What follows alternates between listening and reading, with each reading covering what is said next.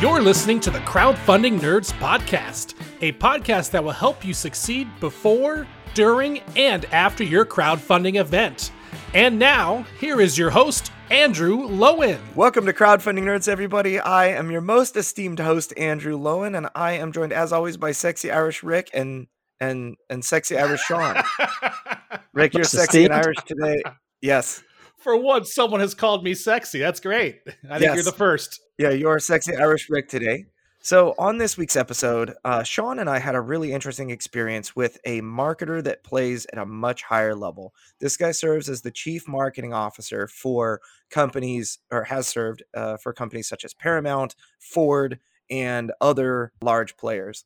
They work with agencies and everything like that. And Sean and I actually had the opportunity to talk to this person and earlier this week. And they are not on our podcast. So it's kind of like Tenacious D, the greatest song in the world. It's not the greatest song. It's just a tribute.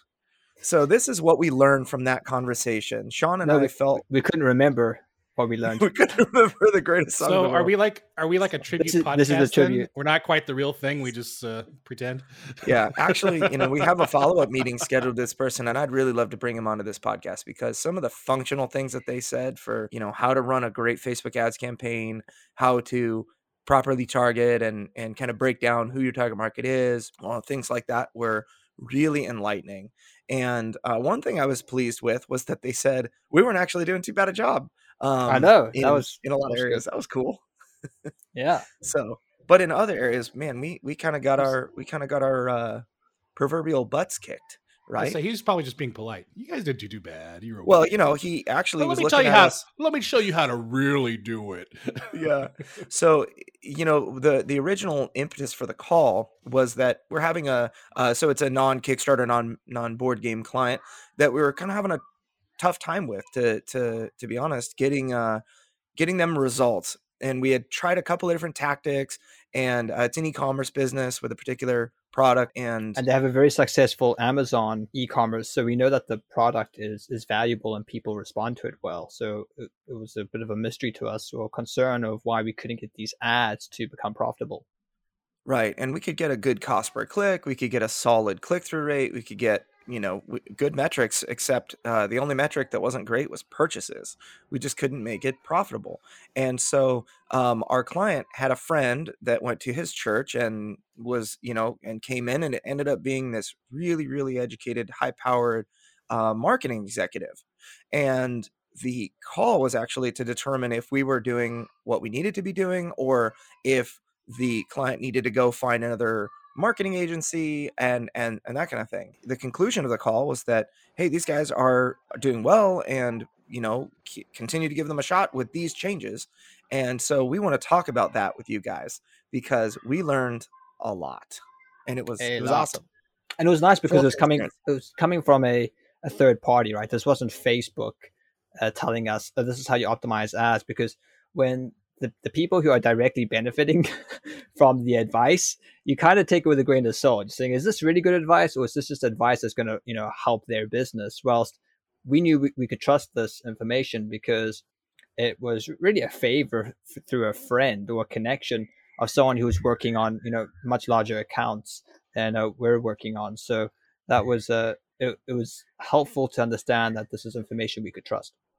Right. And in addition to that, one of the tough things about Facebook ads, or really any kind of digital marketing, is that there are so many so-called experts, and I'm totally using air quotes when I say the word experts, out there that want you to buy their course for $1,000 or whatever it is, $100, $500, and they promise epic results. They promise that they have the right way, that if only you learn from them, you would be you would make so much more money.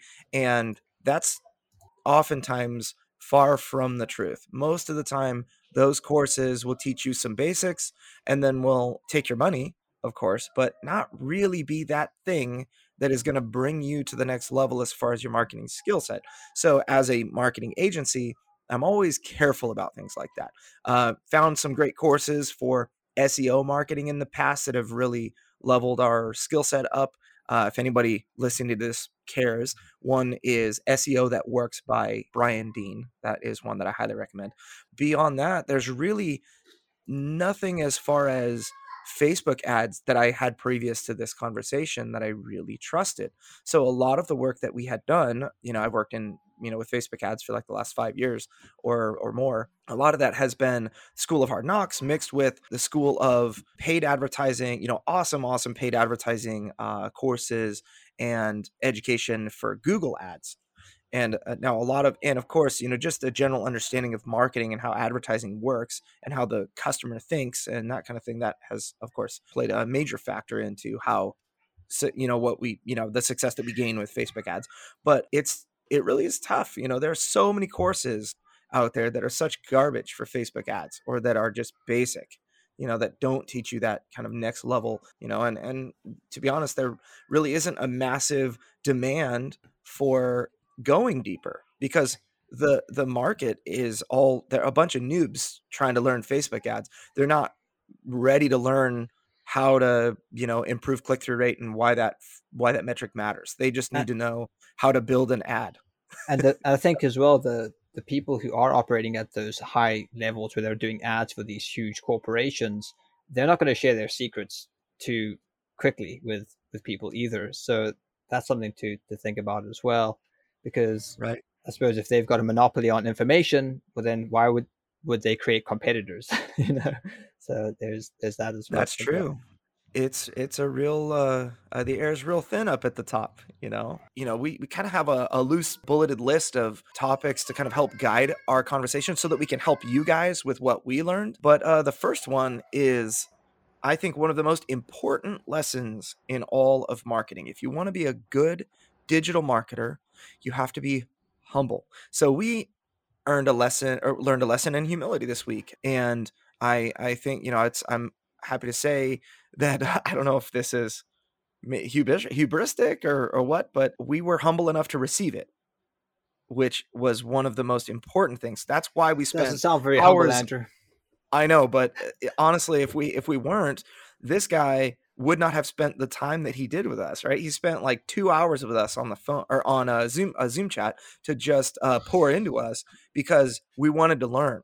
We weren't there to be like, oh no, we know what we're doing. We're expert marketers and this and that. But we just simply wanted to absorb his knowledge. It's like, I just want to absorb this information because it's so rare. I mean, it's worth $1,000 an hour or more, right? And so the more that, this guy he poured into us, and I don't think he'd have done that if we weren't willing to listen. Yeah, no, I was very skeptical going in, because as soon as someone says, "Oh, I know of a guy who's runs a digital marketing agency and he wants to sit down and chat to see how we can improve things," like, yeah, sure, come on board, but he's probably going to tell us things we already know or things we've already tried. Is he really an expert? So that's what I was sort of expecting. But yeah, I was blown away by the information we received, and was really happy to be on the call. Yeah, it was definitely lesson in humility. We've spoken about this before in other podcasts, and your business, even going to Kickstarter, you have to love learning. You got to be willing to learn new skills, to develop and adapt and push forward. And you have to be humble to do that, right? Because if you think you know it all, then that's going to be a barrier to learning.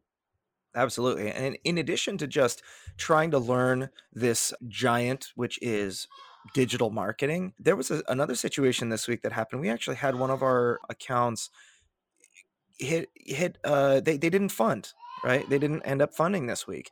And they had a ton of leads, a ton of emails, and then all of a sudden they launched, and just to crickets compared to what I thought they were going to do. It was sad, of course. Nobody wants to launch their game and then not fund, especially when they worked really hard to try to fund the first day. And part of humility, is accepting, number one, the possibility that you may not fund. And then what is rewarding from humility is when you actually get to ask your backers, ask the others that didn't back, why. Part of what we do in marketing, we create community, some sort of community. Most often nowadays it's a Facebook community, sometimes a community on Discord, but a community nonetheless surrounding your individual game.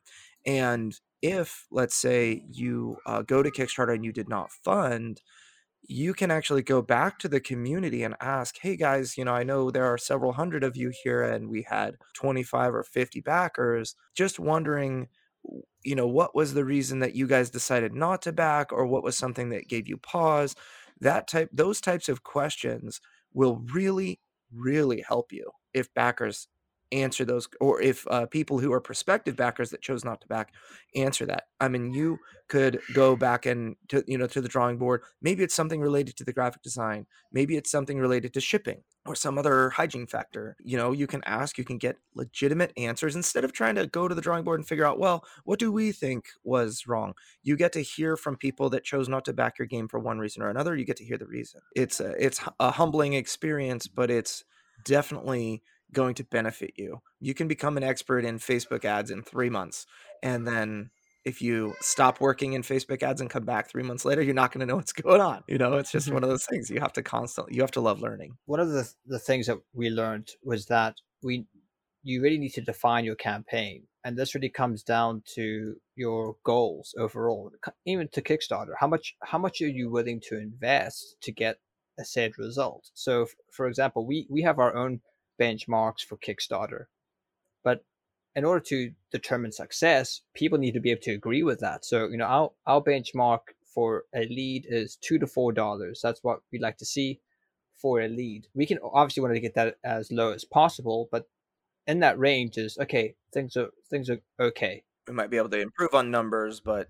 yeah, this is like an acceptable starting range. So you need to define those things and then set benchmarks. Okay, so this is within budgets that people have, and then focus on the brand messaging. I mean, we sort of knew this all, but really being very clear on those benchmarks, and maybe that's more applicable to things which aren't going to Kickstarter, because it is slightly a different ball game than like going to like an e-commerce store and trying to get sales directly. It is a slightly different strategy in marketing. So that's really important, defining the goals of your campaign before jumping in. What are you trying to do? What are you trying to achieve? And this comes down to you going to Kickstarter as well. What are you trying to achieve with your Kickstarter? What are you trying to achieve with your marketing in your Kickstarter? And to basically crunch some numbers so that, okay, I'm satisfied with these numbers. And, unfortunately, you'll only really know the true success of your marketing after your Kickstarter. All that work is worth doing moving forward. You'll have a better idea on your second Kickstarter, your third or your fourth, if you're able to compile all this information moving forward. Now, you mentioned benchmarks. What kind of benchmarks should our listeners be looking for or setting when they do their Kickstarter campaign? One thing that's nice about working in the, board game space for Kickstarter is that, after doing 30 or more campaigns specifically for board game Kickstarters, there really are a lot of lessons that kind of are applicable across the board, just because, we're targeting similar markets, people who are interested in board games and Kickstarter, and the things that they care about tend to be universal, just because, one game versus another, you might get one type of person over another, and then the individual brand, the messaging might change, but the benchmarks are oftentimes the same or quite similar. So one of the big ones, as Sean mentioned, the cost per result, the cost per acquisition, CPA, sometimes people will call it that. The result that you want, let's say for a pre-campaign Kickstarter or marketing strategy, you want emails. That's exactly what you should be going after. Emails of people that are very interested in learning more about your project. The benchmark for that, for us, like I said, $2 to $4 per email. These people would be people that were interested in Kickstarter and board games and, maybe some other interest. But you could definitely lower that very quickly if you removed Kickstarter as an interest, because, Kickstarter and board games, there's, let's say like 4 million people. It's like 3.8 million people that are interested in those two things and both of those things. But if you just simply eliminated Kickstarter, you'd go from 3.8 million in the US to whatever it is, 40 million. And that is going to, just because there are more people that you're going to be marketing to, your cost per lead is going to go down. But the problem is that if you eliminate Kickstarter as an interest, you're asking them to go to Kickstarter to pay you money eventually. Your actual value per lead is going to go down too, which is a bad thing. So we always play within constraints of Kickstarter and, board games of some kind in, an audience. And that's why we look for that $2 to $4 benchmark. We are getting leads as low as, under 50 cents for certain campaigns. I think Distilled right now by Dave Beck is just crushing it on, with Facebook ads. And it's just a game that really resonates with the communities that we are targeting. It's got a lot going for it. In general, that's a great number to look for. Now, your cost per click is another. Ideally, you want to be 20 cents per less, or 20 cents or less. I find it acceptable to be in between 20 and 40 cents per click. But if you had a campaign that was generating a click at 40 cents, or the same campaign with the same amount of money invested at 20 cents, you are literally going to get twice as many clicks, and your budget is going to be theoretically twice as effective if you had a cost per click of 20 cents. So I find that the best cost per clicks are just slightly under 20 cents. I know that I've had cost per click at 1 cent and 3 cents before, but generally it's not possible in Kickstarter. I think the lowest cost I've ever had for a Kickstarter ad was like 7 cents a click. And that was for a brand, a game that people know. It was Ascension Tactics. As far as your benchmark budget, like the amount of money that you should expect to pay to Facebook ads, I would say at least $20 a day. You need to plan on $20 a day as a starting point. Benchmark click-through rate is anywhere from 2 to 5%. If you have a 5% click-through rate, that means that your thing is a whole lot more interesting than if it was at 1%, right? You've got many more people, a much higher percentage of people that actually see your ad are clicking through. And that is going to show, during Kickstarter, a lot of the time with Facebook ads, you're not able to see how many people are actually backing the game as a result of your Kickstarter ad. But you can see how many people the ad is resonating with that click-through rate percentage. So anything else you can think of, Sean? Another metric to look at when it comes to benchmarks is your CPM, which is basically cost per 1,000 impressions. The M stand as the Roman numeral for 1,000. Yeah, milli. So cost per 1,000 impressions. Obviously, you want to get that as low as possible, because if that is low, it means that your ad is at a right target audience, or it's telling you that the target audience that you're trying to reach is too competitive, and it's going to basically drive up all your other metrics. Because if you have to pay more to impress the ad, well, then it's going to take more to get the ad clicked. If it gets more to get the ad clicked, it's going to increase your cost per lead. So the CPM was something that we weren't really paying too much attention to, but after this talk with Johnson, we certainly will be looking at that far greater depth, because it really helps us understand if our target audience is a good fit for this ad. Absolutely. Now, one other element, we talk about the brand messaging a little bit, but with a campaign, you really have two critical elements that we're kind of able to take for granted a little bit in the board game space, because we're all board gamers. We kind of intrinsically know what board gamers like, and because we know what we like. We have different tastes among, I'm a huge fan of dungeon crawlers and that kind of thing. I know, Rick, you love Euro games like Scythe, and I like co-op games. There you go. So we have a leg up in that, in that area. But so this was a huge deal that Johnson was sharing with us about how the top agencies in the world start with their customers. They focus, number one, on the customer avatar, who that person is, the age of the person, the cares of that person, and what they like, and that sort of thing. And really they even name the person. They give them a name. This is Tony. I was going to say Karen, but I don't know why that name came first. So this is Karen, and she's 25, and she has one child, and that's 2 years old or younger, and they go to mommy and me groups, and maybe they're a stay-at-home mom, or something like that. Like, these are things that you need to figure out who your particular customer avatar is. Rick, and he's in his mid-30s, and he's got a brand new girlfriend, and they are pretty serious, and they like co-op games together. So that's something that is really, really important to dial in first.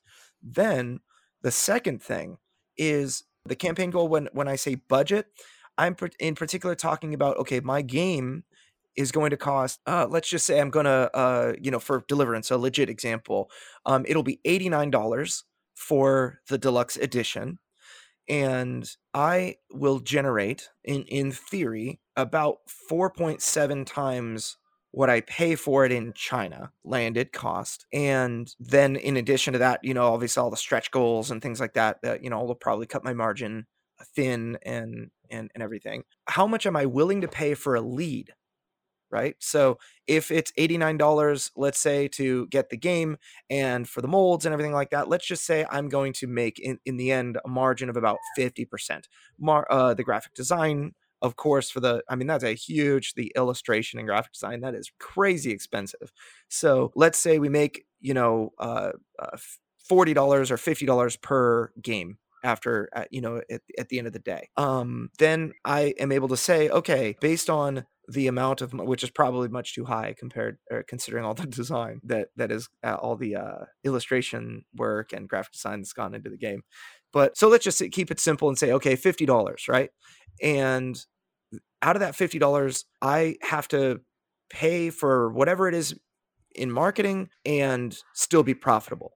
So in theory, if that were the case, I would be able to pay, up to $49.99 and to Facebook ads, as long as I got a backer for every roughly $50, we're breaking even. And then if I got a backer for $40, I'm making $10 every time somebody backs my game via Facebook ads. So what I would say, if I was a customer, I would say, okay, my cost of goods sold and everything is about $40, and my margin is about $50. So I need customers for $50 or less. And then, the marketing company, we would try to acquire customers we would try to get to break even. In the first month, it might not be break even. If it's an e-commerce product, we need to learn and, and figure out what works, right? And then we get to the break-even point, and then we get to the point of profitability, and then we get to the point of maximizing profitability. But we need to know those numbers in order to really do a good job in the ads. So one thing that we learned from Johnson, this Facebook master, was at the beginning of a campaign, to avail of dynamic ads. We'd always be very apprehensive of dynamic ads, simply because in our mind is getting an AI to do any type of, A/B testing without your intervention might be a bad use of budget, especially when we're dealing with usually first-time creators who have very limited budgets. We want to make their ad spend go as far as possible. So we were always very skeptical of dynamic ads, but he really sold us on dynamic ads. He told us why you should use them, how you should use them, the amount of budget you should throw into them, and basically what the purpose of them are. And essentially it's basically the starting point of your ads. It's really to get a feel for demographics. So you would have dynamic ads for different demographics. And within these dynamic ads, you would hand Facebook a bunch of headlines, a bunch of primary text, which is the text above the image. You'd put a bunch of images and videos into this bag, and Facebook would do all this automation A/B testing and then spit out which one is producing the best results. So he showed us how we can customize Facebook in order to see the results by looking at the click-through rate, the cost per impression, and the cost per click. So yeah, the click-through rate, the cost per click, and the cost per impression, to work out which ad in the dynamic ad is working the best. So we find the best headline, we find the best image or video, and we find the best primary text, and we create a new campaign with the same audience, and we put that single ad into that new campaign. And then we can obviously we know that's a good ad, it's working, it's resonating with this campaign, and we basically you rinse and repeat that process until you've got these really powerful ads that you can then up your ad spend on. Yeah, it's interesting because I actually ran a test immediately. I was excited to apply this information, and so I went ahead and just gave it a go with Deliverance.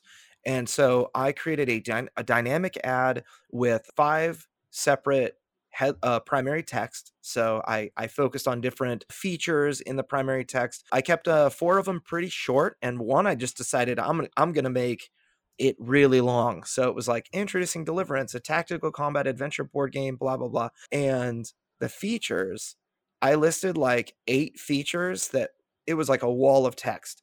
And that, crazy enough, that ended up being my best performer with several groups. I divided groups based on like general board gamers in the US, general board gamers in the UK, and then I did another ad set, another campaign set, which I called Christian Nerds. So, I've got, one audience at about 800,000 people, and they resonated with a certain primary text and headline. And the reason I knew that was because if I were to look at the click-through rate and the cost per impression and the cost per click, I would see, number one, that the dynamic ad would have an average click-through rate of like 2.6%. And then one of those headlines average click-through rate might have been 3.1%. So I know that the one headline that had the highest click-through rate was actually outperforming the average. So if I simply just made it so that was the only headline, the ad would immediately perform better. In addition to that, in the same test with the single dynamic ad, I had different, of course, primary text and headline. I was able to do that with both of them. And so, I ended up going from, I guess it was like the average click-through rate was 3.44% with my dynamic ad, which is pretty high in this highly targeted group. It went up to 3.96 after, which is basically more people clicking. It's going to cost me less per click, and it ended up performing a whole lot better. It was a really nice. I spent a total of like $37 on that dynamic ad, and I was able to make a meaningful decision. Normally what we do is we tell people that, hey, you need to spend about $60 in order to have enough data to make meaningful decisions. So oftentimes with an with an account that has a budget of $20 a day, we'll make changes every 3 days. That was from the gut. And then this guy Johnson, he said to us that, hey, you need to make changes every 2 days. You'll have enough information after 2 days with a dynamic ad. And I found that to be exactly right. It was a very cool thing to see. My cost per result per website subscriber with a dynamic ad was $2.20. And with after my test was completed, I went and I created just the image with the ad with the winning headline, with the winning primary text, with the best click-through rates and whatnot. And my cost per website subscriber dropped from $2.20 to $1.35. It was very cool. Wow. Is this why I keep seeing those Deliverance ads on my Facebook feed now? Seen quite a few. Yeah, I think I do have one thing to add. It's a little bit outside of Facebook. I know we're talking about Facebook, but don't just limit yourself to dynamic ads on Facebook. Your whole entire process should be dynamic. You got your dynamic ad on Facebook. You're tuning it. You're doing your split testing. Now, once they click on your ad, they go to your landing page. Well, guess what? You could do the same thing with your landing page. But depending on what kind of platform you're using, most platforms support A/B split testing. So, like for example, if you're using a WordPress landing page, there's a couple plugins that will do split testing, so you can tweak out like your header, your hero text, image, etc. And then also like things like ClickFunnels has A/B split testing. I believe Wix does too. So there's really some great tools out there that you can use to actually take that and keep going with it to fine tune your ad and get the most out of your investment. Definitely. Now, one other question that was asked in our meeting was, would you buy this based on that ad? And I think that that's a great question to pose to you guys as just our listeners. Whenever you're creating an ad, or whenever you are just looking at an ad, use the opportunity to educate yourself a little bit. If it's something that is within your area of interest, a lot of people listening to this love board games and are board game publishers and Kickstarter hopefuls. Would you buy what it is that they're selling based on that ad? If it was, let's say, your game, or when, if you create something, an ad that you're using on Facebook, would you buy this product based on that ad? That is actually a great question to ask somebody that you trust, a close person that you trust.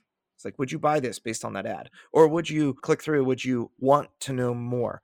And the unspoken question is, what would need to change in order for you to, if you didn't, right? If you didn't want to know more. Yes. Make your game not suck. No, I'm just kidding. It's all about the advertising. Advertising has been around forever. Marketing's been around forever, and the same rules still apply. I was laughing once because I saw an ad. I have it on it's on my Facebook feed somewhere, but like it was like one of the like food stands in the mall had like this special drink, and it was called like something like Forever Summer Lemonade, but then it said in small print for a limited time. So I'm like, oh, so forever isn't forever. So I don't know if the limited time part was a marketing ploy to get it to, but yeah. So you want to make sure your marketing is like you said. Would you buy it, and make sure there's no conflict in your marketing that would cause confusion, where it can lead people to not want to buy your product. Absolutely. Yeah. Another thing that he spoke about was audience sizes. So it's very important that when you are comparing audiences, that they have a similar size. If you're targeting, general board gamers, and it might not be a good idea to compare that with a more niched audience. Like let's say we say general board gamers who also like fantasy games. That might be a little bit more niche. It's going to be a different demographic. It might be better to compare general board gamers who like fantasy games versus general board gamers who like sci-fi games, and compare those two. They'll have similar size audiences. So that's important when making intelligent decisions on how well your ads are working. Right, and that's because so let's say, going back to the number of general board gamers that like Kickstarter, roughly 3.8 million people. If you add in collectible card games and Dungeons and Dragons, so like RPGs, you're going to get to a maximum of about 6.5 million people. Now, if you run an ad in that particular audience, you're going to get whatever results you're going to get. But the thing is, you're teaching Facebook. So Facebook is going to learn based on the campaign overall what type of customer is a really good fit for you, who, based on the results, right? So Facebook is going to try to give you more people that are going to sign up for your email list. If that's the result that you're telling Facebook, you're measuring success by that result. Facebook is going to try to do more of that. Now, to use an example, myself, Deliverance, we have one audience with like everyone. It's 6.5 million people, RPGs, board games, and Kickstarter, and collectible card games. And then we've got those people that are also Chronicles of Narnia fans. And that's pretty low. I mean, for whatever reason on Facebook, there are not that many people that are Chronicles of Narnia fans, that are also board gamers, that are also Kickstarter backers. It's about 180,000 people that are Chronicles of Narnia fans. Now, in the past, this Chronicles of Narnia fan, I ran like $5 a day. It was one of my most effective. It was a very small audience, but it was, for that $5, we earned leads for like less than $1. And it was very effective. Now, if I had that small little ad group or ad set right next to the big general board gamer ad set, Facebook would see 10 times as many people coming from the general board gamers as they did the Chronicles of Narnia people. So what would happen is you would be mixing your data together. Facebook would, in my particular case, it would basically be completely influenced by the general board gamers, and the Chronicles of Narnia would not actually show Facebook any difference. If Chronicles of Narnia fans were by themselves, in their own campaign, Facebook would see, hey, it looks like Christian nerds like this Deliverance. But if I mixed them with the general board gamers, it would be like, hey, it looks like nerds like Deliverance, and it would never pick out that little Christian part, which is actually one of my highest, because my game is a religious themed board game. It is one of the things that make my most hardcore fans. So I would, in essence, by mixing the two audiences, be hiding that fact from Facebook.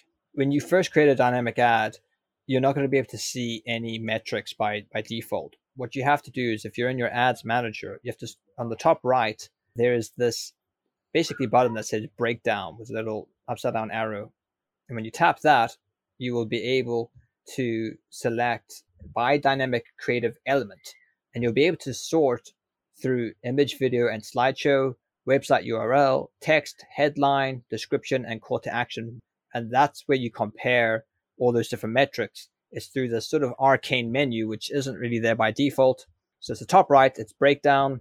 You then scroll down to by dynamic creative element, and then you can select the thing that you want to compare, like the image or the text or the headline. Does Facebook ads allow you to like do combinations, like say like, oh, this headline and this image work the best together, or is it just image versus image, header versus header?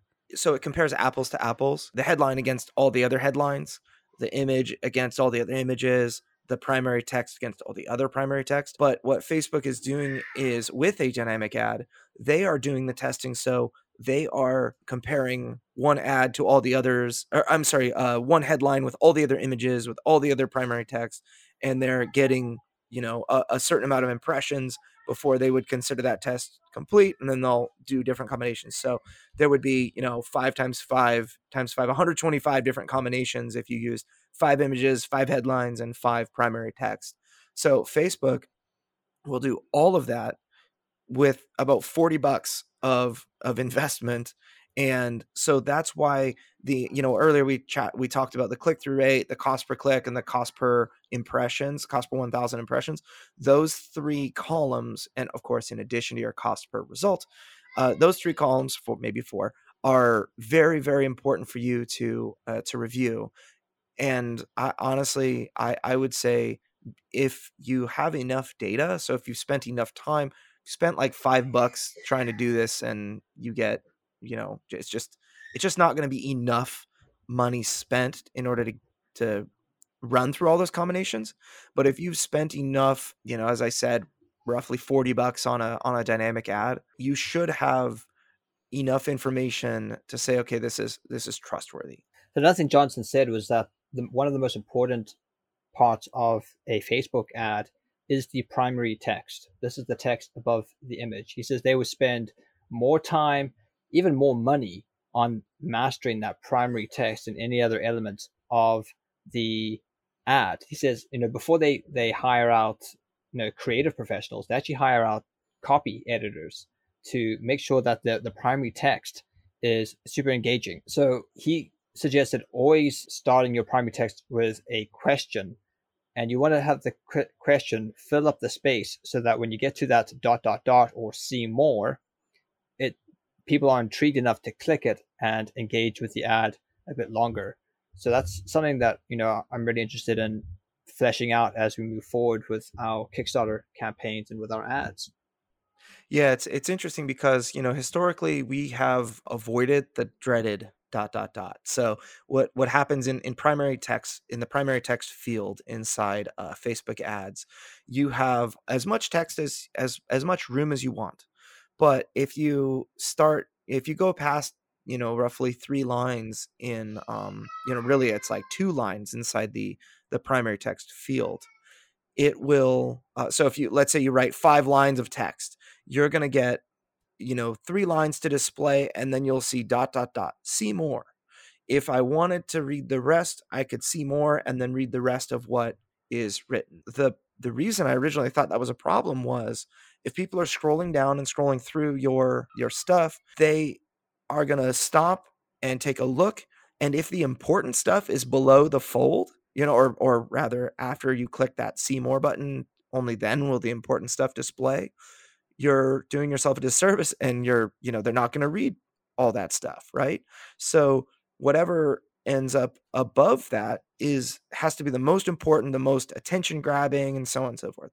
Now, that still rings true. However, with that primary text, and this actually proved to be correct with my dynamic ad, I did one version of primary text that was way, way longer than the others.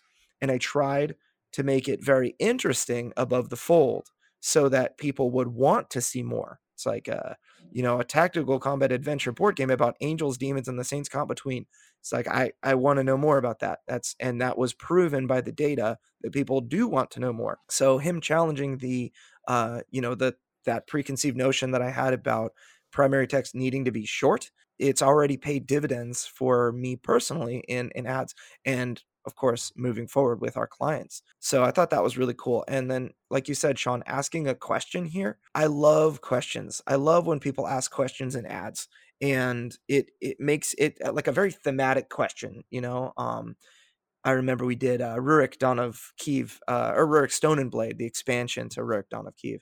And the most influential ads were the ones that asked questions, all related to, can you ascend to the throne of Kievan Rus, or will you be left in the dust of history, or something like that. And it makes sense, because I suppose when someone sees an ad and if they click see more, now they're invested, right? It's too easy for them to read the primary text. Oh, I'm not interested, flick up. But if it's somewhat a little bit engaging, there's a greater likelihood that they're going to really stick on that ad a bit longer.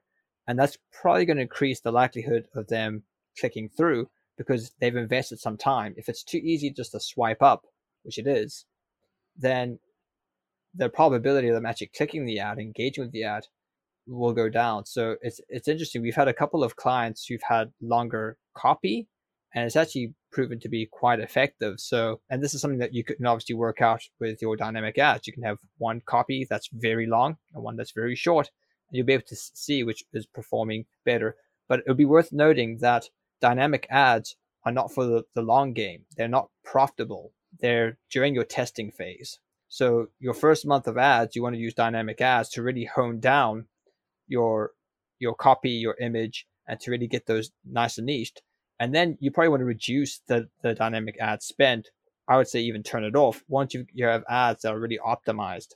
So they're not the most profitable, the most useful use of your budget, but what they do is they give you very valuable information in the cheapest way possible. Because if you were to do this with regular ads, it would take much longer, it would take much more money to get that same information. In addition, there was something else that Johnson mentioned, which I had previously rejected, and that is video ads. I mean, number one, you always want to make sure that your ad looks like a post that you might just see in the newsfeed. You don't want to make it look like an ad. Whenever people ask me, hey, should we put the come into Kickstarter, or live on Kickstarter badge, something like that, it always has historically lowered the value, or rather it's increased the cost per click. It's decreased the number of people who subscribe for the budget. And that's simply because people recognize that as an ad really quickly. It's like, if you tell them, this is an ad for a Kickstarter game, then, people are just going to scroll past. And that's just a subconscious thing that we don't like being advertised to. There's a reason that we don't actively look and read billboards anymore when we drive along the roads. Not to say they're not effective, but it wouldn't be effective for a board game Kickstarter, right? You want to make sure that your ads look like normal posts. And so Johnson suggested that we would use video ads just simply by recording with an iPhone. So, a 30-second or a 60-second video, 60 seconds max, because Instagram isn't going to play a video, or Story is not going to play a video longer than 60 seconds. But the idea is that if you just recorded a video saying, hi, my name's Andrew, I'm, created this game called Deliverance, let me show you. And then I open the box and show you what's inside or whatever, that tends to be more interesting. One of the things that people would always do is they would give us their Kickstarter video, and it would be like the hype video for the Kickstarter campaign. And it would be, 3 minutes or whatever. And we, you can the deep recesses of the galaxy. Yeah, exactly. There is a conflict of aliens and robots. Yeah. And then I'm already lost, it's like, all right, I'm done. It's like, it may be that I'll stick around, but usually what we find is that the results for those things are terrible, and that's why we tell people, everyone makes a really cool hype video and it does perform well on the Kickstarter page, does not perform well historically in a Facebook ad. And so I'm really interested in revisiting video ads and getting our clients to film one just on their own iPhone video. So that is pretty exciting. The ultimate robot versus alien dance-off competition. I actually tried video ads, and maybe I have the advantage of actually having a bit of a background in motion graphics. So I was able to animate basically a still image, make it a little bit engaging. And I've actually, through using dynamic through a personal project of mine and testing the things that we had learned from Johnson, I was able to determine that a video ad actually got me a better cost per click and a better conversion rate. So I've turned off my image ads and I'm now running on video ads. And that could be for several reasons. It could be simply because there's less people on Facebook using video ads, so it's therefore less competitive. Something that you do want to experiment with. And maybe this always comes, this is probably worth mentioning as well, is that no matter what you're doing, you always need a lab. Like Andrew said, he has Deliverance. He's testing things on Deliverance. I'm testing things myself on my own, personal things, non-work related. But everyone needs a lab, and you need a space where you are free to experiment and to try things without there being, massive, failures or consequences for that. And that's really going to help you learn and apply these things. And that way it helps you. You can say, hey, I've tried this, I've tested this, and I know it works because I did it in my own lab. So I think it's always a good idea to have some type of personal project. And really, your first Kickstarter is that. You're going to learn so much from your first Kickstarter. By the time you get to your second Kickstarter, you'll be able to bring all that knowledge with you to really excel your next project. And that just keeps on building on top of itself. That is all the time we have left for Crowdfunding Nerds podcast.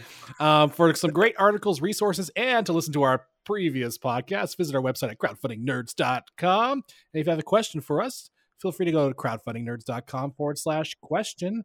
And if it's a really awesome question, we will put it in a future podcast. And again, thank you to big shout out to is it Mr. the Invisible Mr. Johnson? Mr. Johnson, yes, for his awesome feedback for doing Facebook ads. And absolutely, we're going to try to get him on this podcast for sure. If he'll have us. Yes, you might have just scared him off. I know. No more Mr. Johnson. Sorry. And that's all we got, nerds. Have a great week. We'll see you soon, and stay nerdy.